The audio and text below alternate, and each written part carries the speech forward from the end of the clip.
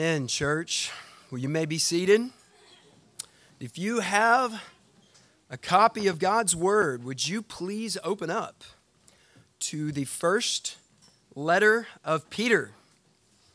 As my dear friend Ed Rosen would say, to 1 Peter, please turn.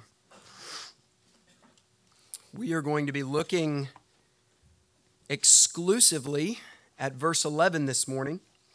But to provide a little context, I will back up to verse 9 and read all the way to verse 12. Please remember, as I read, that this is the word of the Lord. But you are a chosen race, a royal priesthood, a holy nation, a people for his own possession, that you may proclaim the excellencies of him who called you out of darkness and into his marvelous light. Once you were not a people, but now you are God's people. Once you had not received mercy, but now you have received mercy. Beloved, I urge you as sojourners and exiles to abstain from the passions of the flesh, which wage war against your soul. Keep your conduct among the Gentiles honorable, so that when they speak against you as evildoers, they may see your good deeds and glorify God on the day of visitation. Please pray with me. Father, as we enter into this time, your hour where your word is to be preached, we pray rightly delivered. Please prevent each of us, myself and your sheep, from thinking that this is now a study hour. This is a continued hour of worship. This is the continuation of our exaltation of you as we look humbly into your word to see as your people what you have called us to do and whom you have called us to be. In addition, Father, as my brother Jeremy has already prayed, I pray that the Spirit would move this morning in our midst, that there would be deep contrition and readiness to repent where necessary. I pray that the awareness of your Spirit would be on all of us, and that as we hear the word preached, we would not think of ourselves of evaluators of your word, but that as we are good Bereans, and we seek to rightly understand the Scripture and make sure that what is said this morning matches what the Spirit delivered to Peter thousands of years ago, that there would also be a spirit of submission and a willingness to obey your word, and a coming underneath, and a readiness to hear and repent. So Lord, be with us. Let our worship continue this morning. To the glory of Jesus our Savior, we offer this prayer. Amen. Amen. Well, if you've been with us for the last several weeks, we have concluded a long look into the identity of the people of God. I say we've concluded a long look. We're almost there. We've got a few more identity markers to look at this morning, but this morning in the letter of 1 Peter, we're going to make a very big transition, okay? The letter's going to take a big shift. Now, some of you may be thinking, well, of course, Chris, we're not in verse 9 anymore, okay? But no, we're going to make a big transition, and unfortunately, our modern translators didn't note this with the paragraph breaks. If you look, maybe you have a copy of the ESV. Mine says at verse 13, there's a new heading, submission to authority. And that is true. Peter is going to go on to talk about submission to authority from verse 13 and on down. But in verse 11, Peter begins to make a shift from what he's been talking about to this point in the letter. And if you'll look with me at verse 11, you'll see it. We look together. He says, "Beloved, I urge you." He says, "I urge you." Now, you need to pay attention when you see language like that in the New Testament. Paul frequently uses this same kind of language when he is transitioning from a period of his teaching that is primarily theological. It's instructive, but he's transitioning from that to application. So we've done this study of who we are in Christ, of the people of God, of Jesus, and what he won for his people, for the glory of God. But we're transitioning to application and instruction. We're going to go from orthodoxy to orthopraxy. We're going to look less at the indicatives, what is indicative of the people of God, and we're going to transition for the rest of the letter to the imperatives. So you are this, therefore you should do this. In Romans 12:1, Paul says, in the ESV translation, "I appeal to you, therefore, brothers." Now, you can't see this in English, but this is the exact same Greek phrase that Peter is using here in verse 11. "I urge you." Paul says in Romans 12:1, "I appeal to you, therefore, brothers." He's given this theological treatise on God, on sin and man, and our response to sin in Christ. And then he comes to the application and he says, "I appeal to you, therefore, brothers." In Ephesians 4:1, we find similar language. "I, therefore, a prisoner for the Lord, urge you." He makes the transition from theological instruction to application. In Philippians 4:2, "I entreat Euodia and I entreat Syntyche to agree in the Lord." And he would continue on to give specific instruction to the church at Philippi. Even in Philemon, verse 10, after his introductory words to Philemon, he says, "Brother, I appeal to you." It's that same Greek phrase, "I urge you," making a transition. Peter is doing the exact same thing here. When we've looked at this point primarily to the indicatives, we're now going to mix in a lot more imperatives. You're going to get a lot more commands. So prepare for that, church. And this begins right here in verse 11. One other transition you need to know about as we continue from verse 11 and on through the rest of the letter is that chapter 1, verse 1, all the way to chapter 2, verse 10. And remember, in the original Greek text, there would not have been verse markers. It would have just been a body of text. But from chapter 1, verse 1 to 2, verse 10, we've primarily been learning about the believer's relationship to God. And because of the believer's relationship to God, who we are. But now we're going to shift to how the believer relates to the world. So we've gone from a vertical dimension, we're going to transition to a more horizontal dimension. Peter's making that transition right here in verse 11. Years ago, my wife had an opportunity with several women from Basswood to participate in a ladies' firearm safety course.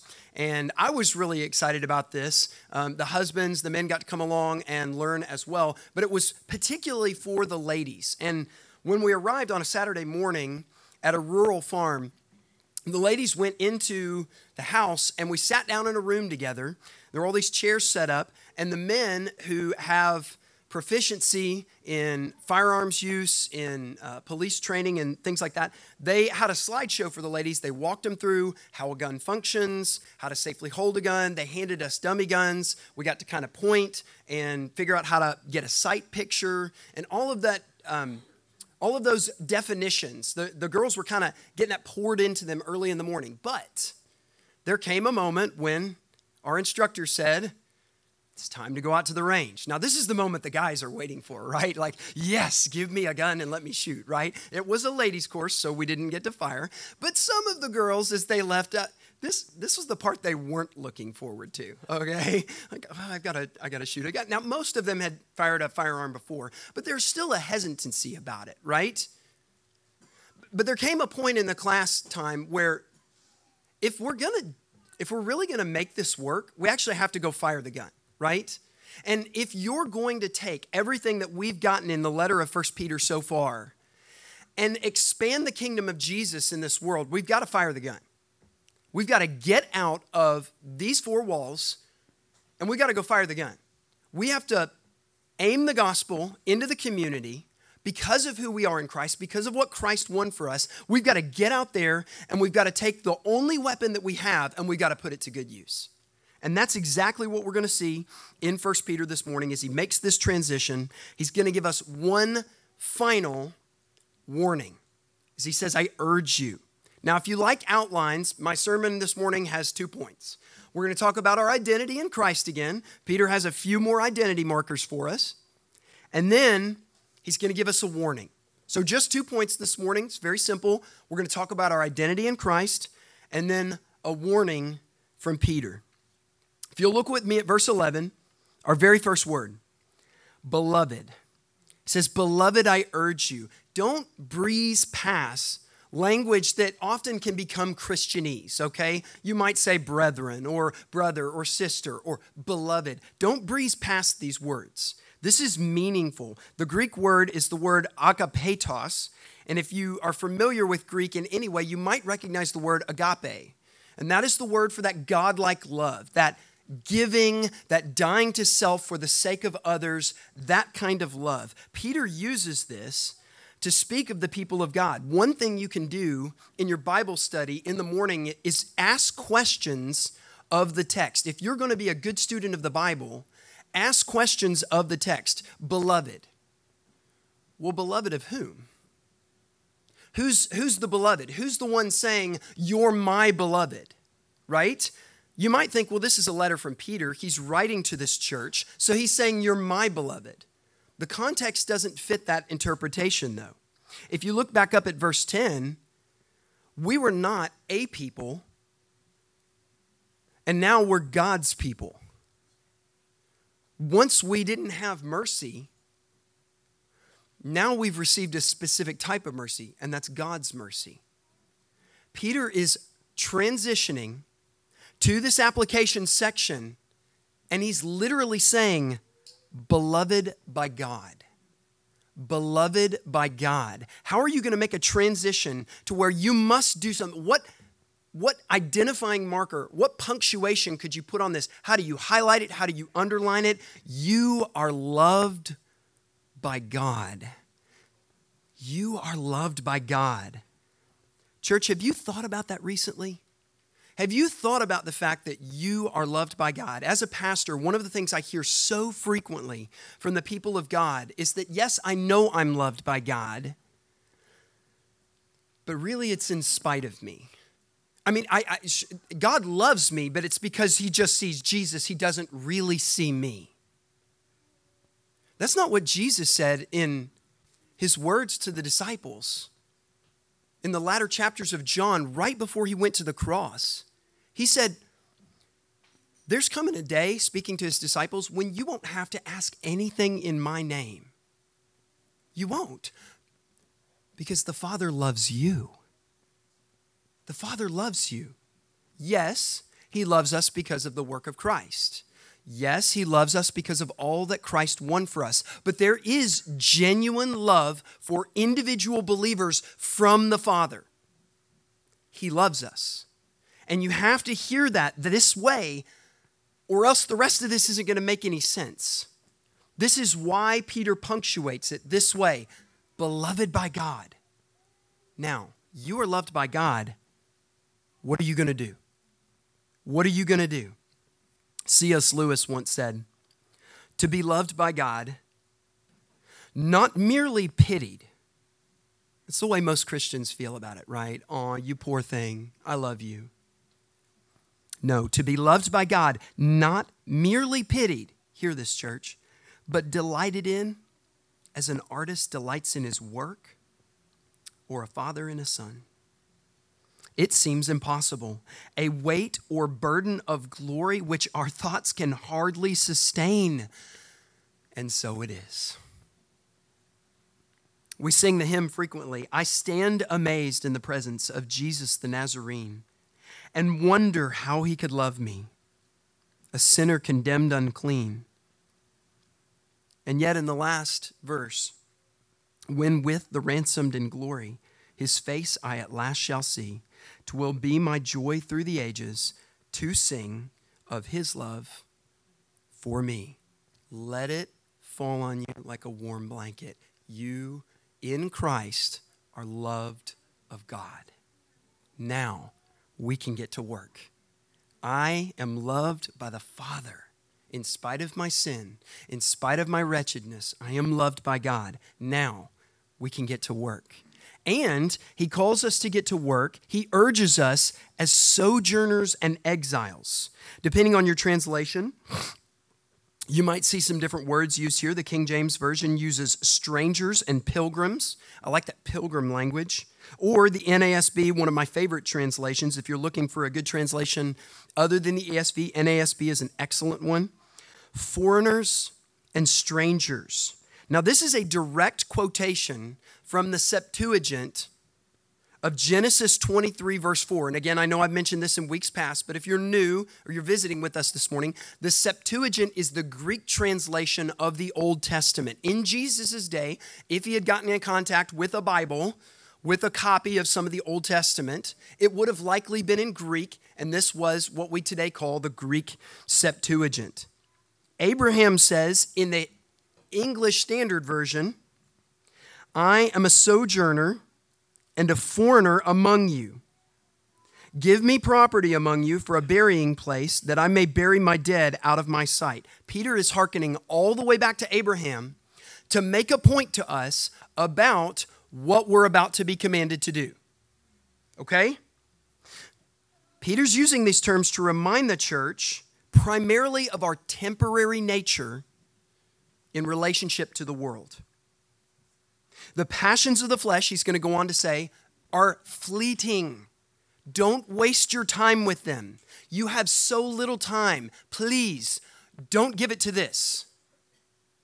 Now, this is not to say that the physical world is bad.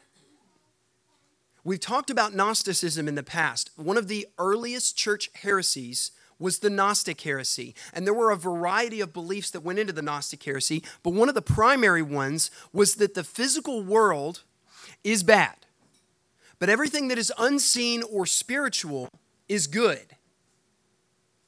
Physical bad, spiritual good. Peter is not here falling into that Gnostic heresy. What he's not saying is, since you're sojourners and exiles, ignore the world, preach the gospel, because we're going to get out of here in just a few minutes. That is not what he is saying. This world and what we do with it matters. This world and what we do with it matters. Look what Abraham said. I'm a sojourner and I'm a foreigner among you. So give me property. What is he doing? He's buying terra firma. He's buying part of the world. Why? Because it was needed for his sojourning. What is needed for our sojourning? Jesus gave us this world. He gave us this garden, and he said, tend it, take care of it, and make this my kingdom. We're commanded to use the physical world to bring about the kingdom of Jesus. We can't ignore it. Let's not be Gnostics. But let's remember, and this is why Peter uses these words, we're only here for a short period of time. You are only here for a short period of time. You're a sojourner. You're an exile. So don't waste your time on the passions of the flesh. Now, I know we've talked about, in the past few weeks, beloved, a lot of markers of the identity of the people of God. And you may be getting weary of this. We've talked about a chosen race, a royal priesthood, a holy nation, people for his own possession. Now we're the beloved of God. Now we're sojourners and exiles. When are we going to talk about Jesus? Brethren, can I encourage you? Peter has labored in this letter to remind his readers to this point of their identity in Christ, because your identity matters. Who you are often reflects what you will do.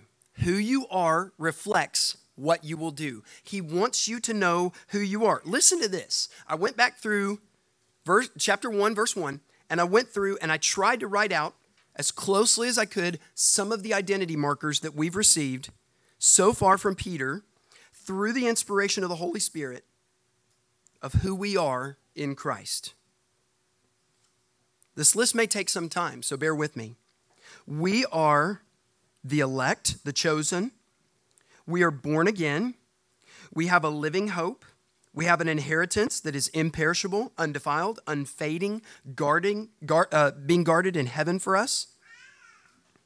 We ourselves are being guarded through a faith for a salvation that is coming. We are rejoicers. We are suffering through various trials. We are tested. We are in love with God. We are believers full of joy that is inexpressible and full of glory. We have been served by the prophets.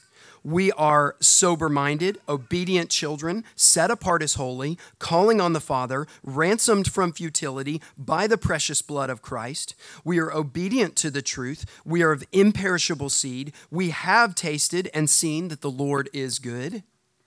We are living stones, a spiritual house, a priesthood offering spiritual sacrifices. We are honored for believing. We are a chosen race. We are royalty. We're a holy nation. We are the property of God. We are His people, and we have received His mercy. Peter has said all of that about us so far, and that's under the inspiration of the Holy Spirit. So what you need to hear, church, is that all of that I just read to you, Jesus said about you, and He wanted you to hear it. So we got this problem in our world today where it's like, okay, the safe thing to do is just think thoughts about Jesus and not worry about all this stuff that they say about me because I'm really a worm and I don't deserve it and all of that sort of stuff. Beloved, none of what I just read is yours apart from Jesus and His gospel. Let's just, rest there. That's comfortable. None of what I just read is ours apart from Jesus and His gospel. Jesus, though, is the king of this world. Jesus owns all of this. Jesus humbled Himself by giving up His glory, by coming to the earth, which was reigned by Satan. He booted the door down by submitting Himself to the point of death. He threw chains on the devil and threw him into prison because of His death and resurrection. And now He gets to tell us whatever He wants, and we rejoice in it. That's our Jesus. To say that the work of Christ merely accomplished our redemption, church, can you please hear this? To say that the work of Christ merely accomplished our redemption is to deny Jesus glory for which He fought. I want to read to you a quote from one of my favorite authors, G.K. Chesterton. Chesterton's such a witty guy, and this one really pierced me this week. It's very prescient, sees into the future well. Chesterton says, "What we suffer from today," this was written back in the early 1900s, "what we suffer from today is humility in the wrong place. Modesty has moved," now this is confusing, but I'll explain. "Modesty has moved from the organ of ambition and has settled upon the organ of conviction where it was never meant to be." Now, we all know in sin and in our pride, get a little overly ambitious. You need modesty to control that, is what he's saying. But instead, we've removed it from that part of man, and we've put it over here where we believe the truth. And now we're modest about what? About the truth, about things that anchor us to the real spiritual realities that Christ won for us. Chesterton goes on to say, "A man was meant to be doubtful about himself, but undoubting about the truth. This has been exactly reversed. Nowadays, the part of a man that a man does not assert, nowadays, a part of the man that a man does assert is exactly the part that he ought not to, himself. But the part he doubts is exactly the part he ought not to doubt, and that's the truth." Listen to this. We are on the road to producing a race of man too mentally modest to believe in the multiplication table. Where are we? Where are we? Church, can I just give you some encouragement?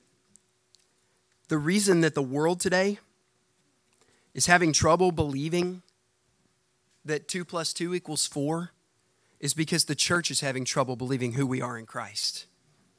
It's because the church is having trouble believing that what Jesus said in this entire book is true. We're having trouble standing for it. We're having trouble standing up to the opposition that we face today because we're modest about the truth. We don't want to assert the truth. But instead, we assert exactly what we ought not to assert: our pride, our ambition, ourself. So let me encourage you with this, and then we'll go to the warning. If you can read past all the blessings that belong to God's people that Christ won for you, you are not saying, I must decrease. See, that's what we think in our head, right? Like, oh, I'm going to be humble, I'm not going to think about it. You're not saying I must decrease. You're saying that God's truth must decrease. If, for example, every year my wife and I, by God's grace, we celebrate an anniversary. And I come home and I want to share my love with her, and I buy her an anniversary gift. And this year, we both went out and picked out an anniversary gift together. But if I brought it home and I handed it to Tammy and she said, this is amazing, this is wonderful, Chris, I'm so unworthy of this. I tell you what, I'm going to box it up and I'll put it in the attic. And thank you for thinking of me, though. How insulting is that? Right? First, beloved, as we transition in this letter, as Peter urges us with the imperatives, please don't forget all that he's labored to show us with who we are. We are the sojourners. We are the exiles. We are in a world that right now feels very much like it is not our own. So don't forget who you are in Christ. Don't forget. Now, let's go to the warning. He says, beloved, I urge you as sojourners and exiles to abstain from the passions of the flesh, which wage war against your soul. So here we receive his command, his warning.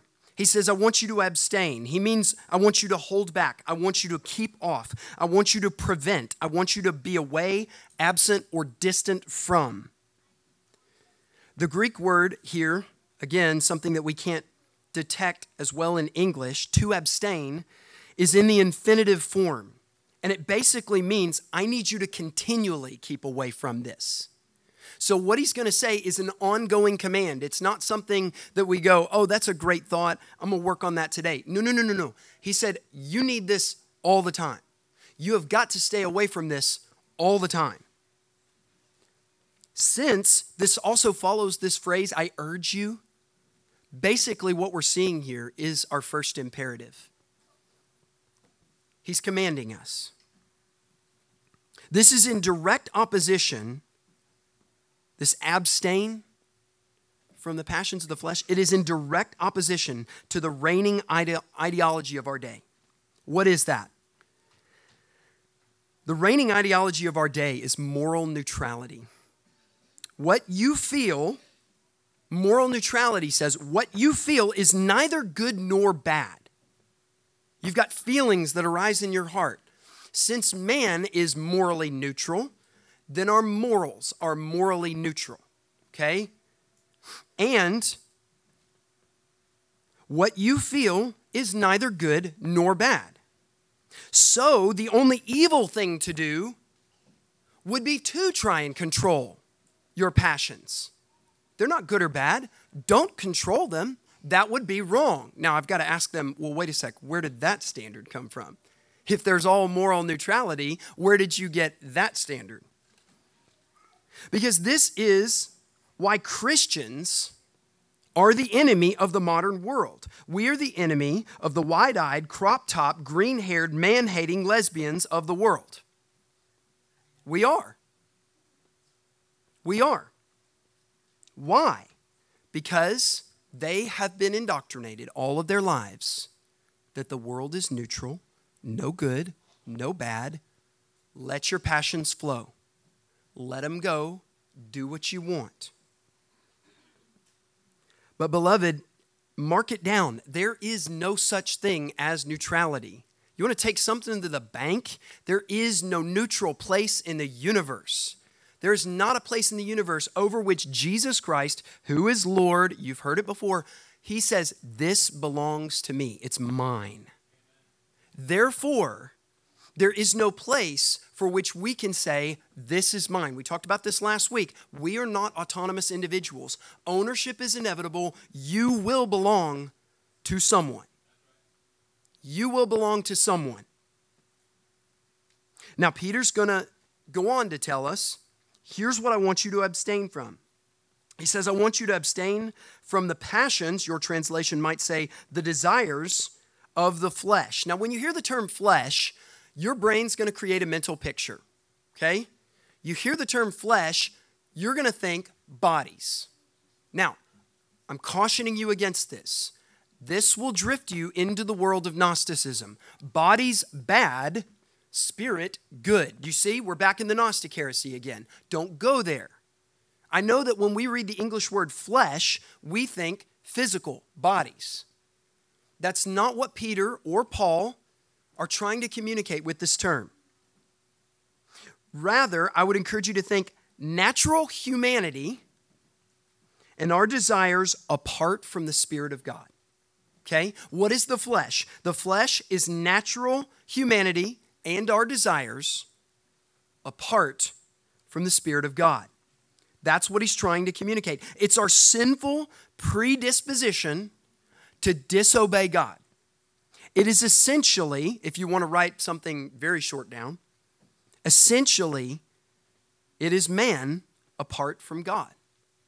That's what is being communicated when he says flesh. This is the way that Paul uses the term in Galatians chapter 5. He says, now the works of the flesh are evident. That means obvious. They're out there. Everybody can see them. Nobody's got questions about them. That's a work of the flesh. Sexual immorality, impurity, sensuality, idolatry, sorcery, enmity, strife, jealousy, fits of anger, rivalries, dissensions, divisions, envy, drunkenness, orgies, and things like these. I warn you, as I warned you before, that those who do such things will not inherit the kingdom of God. He is not merely referring to a body here. He's not saying the works of your body are this. We can go all the way back to Genesis and see that that's the case, right? Pre-fall, Adam and Eve's bodies did not produce sexual immorality. God looked at the world and said, this is very good. Their bodies didn't produce the works of the flesh. But post-fall, Cain's flesh, his human nature mixed with sin, produced enmity, strife, jealousy, fits of anger, all of these things.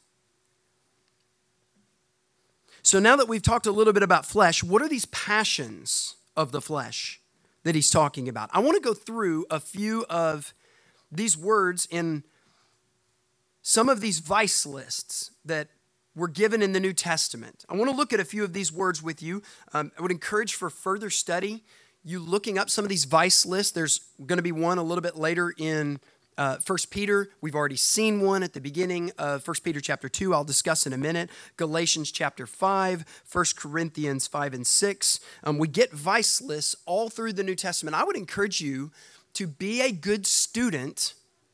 This may sound strange, church. I would encourage you to be a good student of sin. I would encourage you to be a student of hamartiology. Hamartia is the Greek word for sin. I would encourage you to study it and know what a sin looks like. Because we allow ourselves to fall into these, we might call them respectable sins, because we think, well, that's not really a sin. You begin to study some of these lists, some of these words, you start to dig down, you see, well, the sexual immorality, that started a long time ago. That started with a glance here, or a look there, or a thought in the heart. Not this gross stuff that Peter seems to be talking about, or Paul talks about when he talks about an orgy, right? No, it started a long time ago in the heart. Sexual immorality, this is the Greek word porneia. It's usually referring to sex outside of marriage, but as Jesus teaches us in Matthew chapter 5, this includes sex in your heart and mind as well. Jeremy mentioned this in his pastoral prayer. Can I encourage you, church? I urge you, abstain from that passion of the flesh. Flee from it. In Galatians chapter 5, Paul talks about sorcery. That's not something we think very much of today. This is the Greek word pharmakia. Kids, when you hear that term, you might instantly think farming. Well, parents, you might think of a different kind of farm, a pharmacy. That's actually where we get the word pharmacy from. It's from the Greek word pharmakia, which translated here in the English is sorcery. These two ideas, drug use and magical arts, often went together in the ancient world. Well, you wanted to do some magic tricks for somebody. What do? You dope them up. And then you start pulling rabbits out of hats, and they're like, man, this is awesome, right? Sorcery. This is where it comes from, right? I might say, for us as a church, thinking about drug use might not be a big deal, but young people, can I just encourage you? Watch out for this. Because the world of magic and the darkness of the occult and drug use often go hand in hand. Okay? Just a warning to my brothers and sisters in Christ. I believe that there is freedom for a Christian under their parent's supervision or an adult of the proper age and aptitude to read a book like Harry Potter. Now, that's my own conviction. If you are convicted otherwise, that is your freedom in Christ. But I believe that it is freedom in Christ for a young person with their parent's supervision and discipleship to read through a book like this. But I will offer you a warning. Unlike the Narnia series, or even Lord of the Rings, where there is always a higher power pointed to from which the magic comes, if you read Rowling's story carefully, you will see that question is never answered. And let me tell you something, young people. There's a war going on all around us in the spiritual realm, and there are demonic forces that would love to answer that question. You want to know where Harry gets his power? I can tell you. Let's get away by yourself a little bit further, away from mom and dad, away from input. Keep reading. I can tell you. Let me tell you, if you don't think that's actually going on, you need to think again. You need to think again. Sorcery? Be cautious, church. I urge you. Flee from the passions of the flesh. Envy, jealousy. The passions of the flesh, again, when we think bodies, we think something that comes just physical in nature. It's my body. We think of sexual immorality. We think of things like drug use. But of those passions of the flesh, there are also social sins, sociable sins, envy, jealousy. 1 Peter 2:1, envy and slander. What are those? They're passions of the flesh. I urge you, flee from them. Last, from 1 Corinthians chapter 6, I think one of the chief works of the flesh of our day. We find the Greek word malakos. This means soft or effeminate. And it is used in your ESV translation to describe the passive partner in homosexual relations. It's referred to in other texts in the ancient world as a catamite. This would be a boy who is being groomed for sexual abuse by a man. The ESV reads it and says, men who practice homosexuality. You've got a passive partner, an active partner. We think that they're talking about those who engage in homosexual practices. And they're likely right. But remember, the inspiration came to the Apostle Paul for the Corinthians in the Greek, and words matter. Malakos means soft or effeminate. And something that plagues our world today is men who are soft and effeminate. Again, I was blessed by Jeremy's pastoral prayer, and he alluded to this several times in his pastoral prayer. Soft and effeminate men are ruining our world today. We are overly ambitious and not bridled in our ambitions. But when it comes to the truth, we're soft. We back off. We don't lean in. Men, when we stand in a group of men and we're having conversation and fellowship, and you know what you believe to be true, but you back off because, well, I don't want to offend anybody. Careful. Passions of the flesh. Soft, effeminate.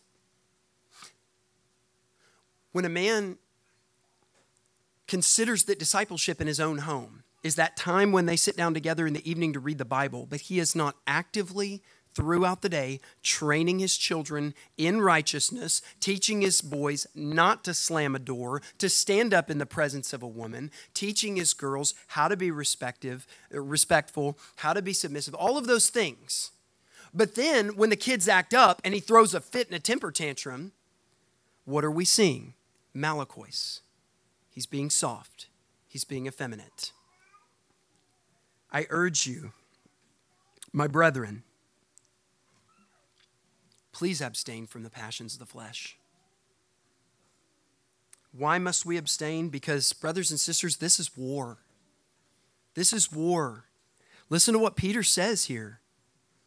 Abstain from the passions of the flesh, which wage war against your soul. Since the indwelling of the Holy Spirit, the flesh has declared war on the soul of the Christian. Soul here refers to the opposite of the flesh. Peter's description of a man in Christ filled with the Spirit. Beloved, there's a holy war going on for your soul. The passions of the flesh and the dread pirate Roberts have something in common. They are both coming for your soul. That's right. In AD 70, Roman General Titus besieged Jerusalem, and he began the destruction of the temple. His goal was to keep the temple and turn it into a Roman temple, but it caught fire, and then it was destroyed. It's actually a pretty marvelous feat how Titus not only burned the temple, but you know it was made of stones. And these stones were massive. I mean, they were huge. Take up a large portion of this room, just one stone. How did he get, as Jesus would prophesy, no stone left upon another, which is the way that it is today? It's a pretty masterful feat. But as Titus came in to destroy the temple of God and the worship of God, the center of Jewish culture, the aim and main objective of the war of the passions of your flesh is to destroy your soul.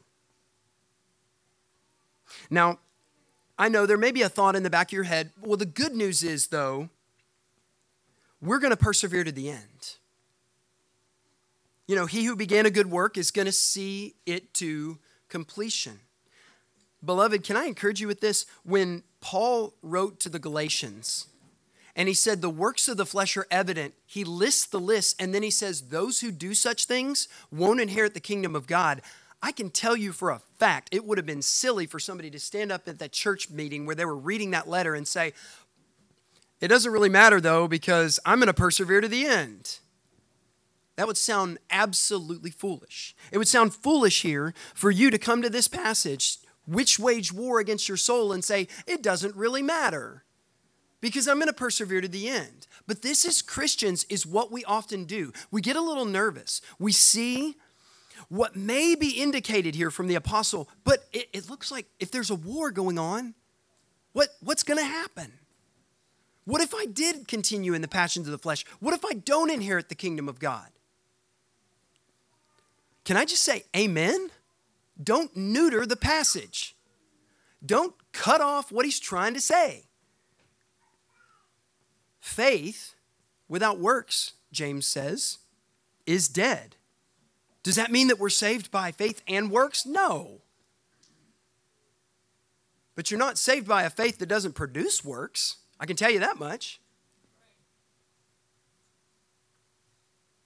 What Peter is doing here in giving us this warning passage is akin to what a landscaper might do if he's got a client who's got a dying plant or tree. He's going to go get some compost, and he's going to put the compost on. Now, the compost is smelly, it is hot, and oftentimes it looks like it's going to kill that tree or that plant. But what does it do? It works just the right minerals into the soil to allow the plant to survive. Don't come to warning passages in the Scripture and then just say, well, it doesn't matter. I'm going to persevere to the end. That is a truth. If you are in Christ, you will persevere to the end. And amen. But let the warning passage have its work on your soul. There's a war going on. I don't want to be on the losing side of that. It's to prompt you to good works. So in conclusion, beloved, as we begin a new chapter, so to speak, in 1 Peter, and as we turn from the indicatives to the imperatives, I want you to remember several things. Number one, I want you to remember who you are in Christ. Remember all that Jesus won for you. Jesus says, if you abide in me and my words abide in you, right? So we have to think the way that Jesus taught us to think, which is to think his own thoughts after him. Go home, look deeply into the face of Christ, and then take these identifying markers. Lord, I am having trouble believing that I am beloved. I want to hold this up to you, though, and I want you to give me faith to believe this because I need it. Because you said it about me, and it is eternally and forever true. And I need that. Let this settle deeply on my soul. Number two, stay away from the passions of the flesh. Study them. Know what they are. Know how they act in your life. With a spouse, with other brothers or sisters in this church, confess what the passions of the flesh that you often are given to, confess those openly, and say, I want to avoid these. Will you help me fight? And finally, let the warnings in Scripture hit you as a warning that motivates your soul to good works. Beloved, we sang a song right before I got up to preach today. The Son of God goes forth to war, a kingly crown to gain. His blood-red banner streams afar. Who follows in his train? Can I tell you what war Jesus came to fight? He came to crush a serpent and get a girl. And the bride of Christ is the church of Jesus. He came to fight a war. When these passions of your flesh, which wage war against your soul, come for you, you are not fighting this war alone. Jesus fights this war. Jesus fights for his bride. Jesus fights for her purity. Jesus fights for her hand. Jesus will win this war. Mark it down.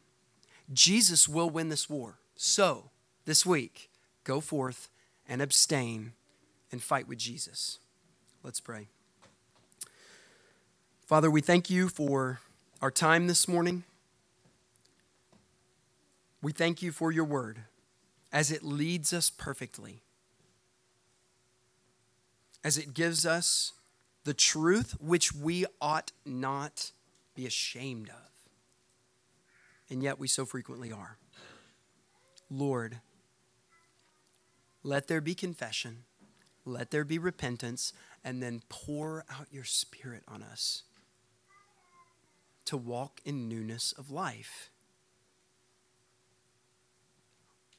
The world was covered in a deluge of water. But because Noah and his family were in the ark, a picture of Jesus, who bore the turbulence and the wildness of the waves and kept Noah and his family safe, we too can have confidence Our Jesus protects us. Our Jesus fights for us. And our Jesus loves us far more deeply than we can imagine. So, when the passions of the flesh arise to wage war against us this week, help us to abstain. Help us to say no. Help us to remember we're sojourners and exiles. We're only here for a short time. I don't have time for this. First, the kingdom of Jesus. First, his righteousness, always on our minds. Let us keep Christ ever before us, because he himself warned us, I am coming. All eyes are going to see me. Many on the earth will mourn in that day. Lord, may we be those who are ready with oil in our lamps, eyes to you, rejoicing because the bridegroom has arrived. Let it be this way, and let it be this way for the sake of Jesus and for his kingdom. Amen.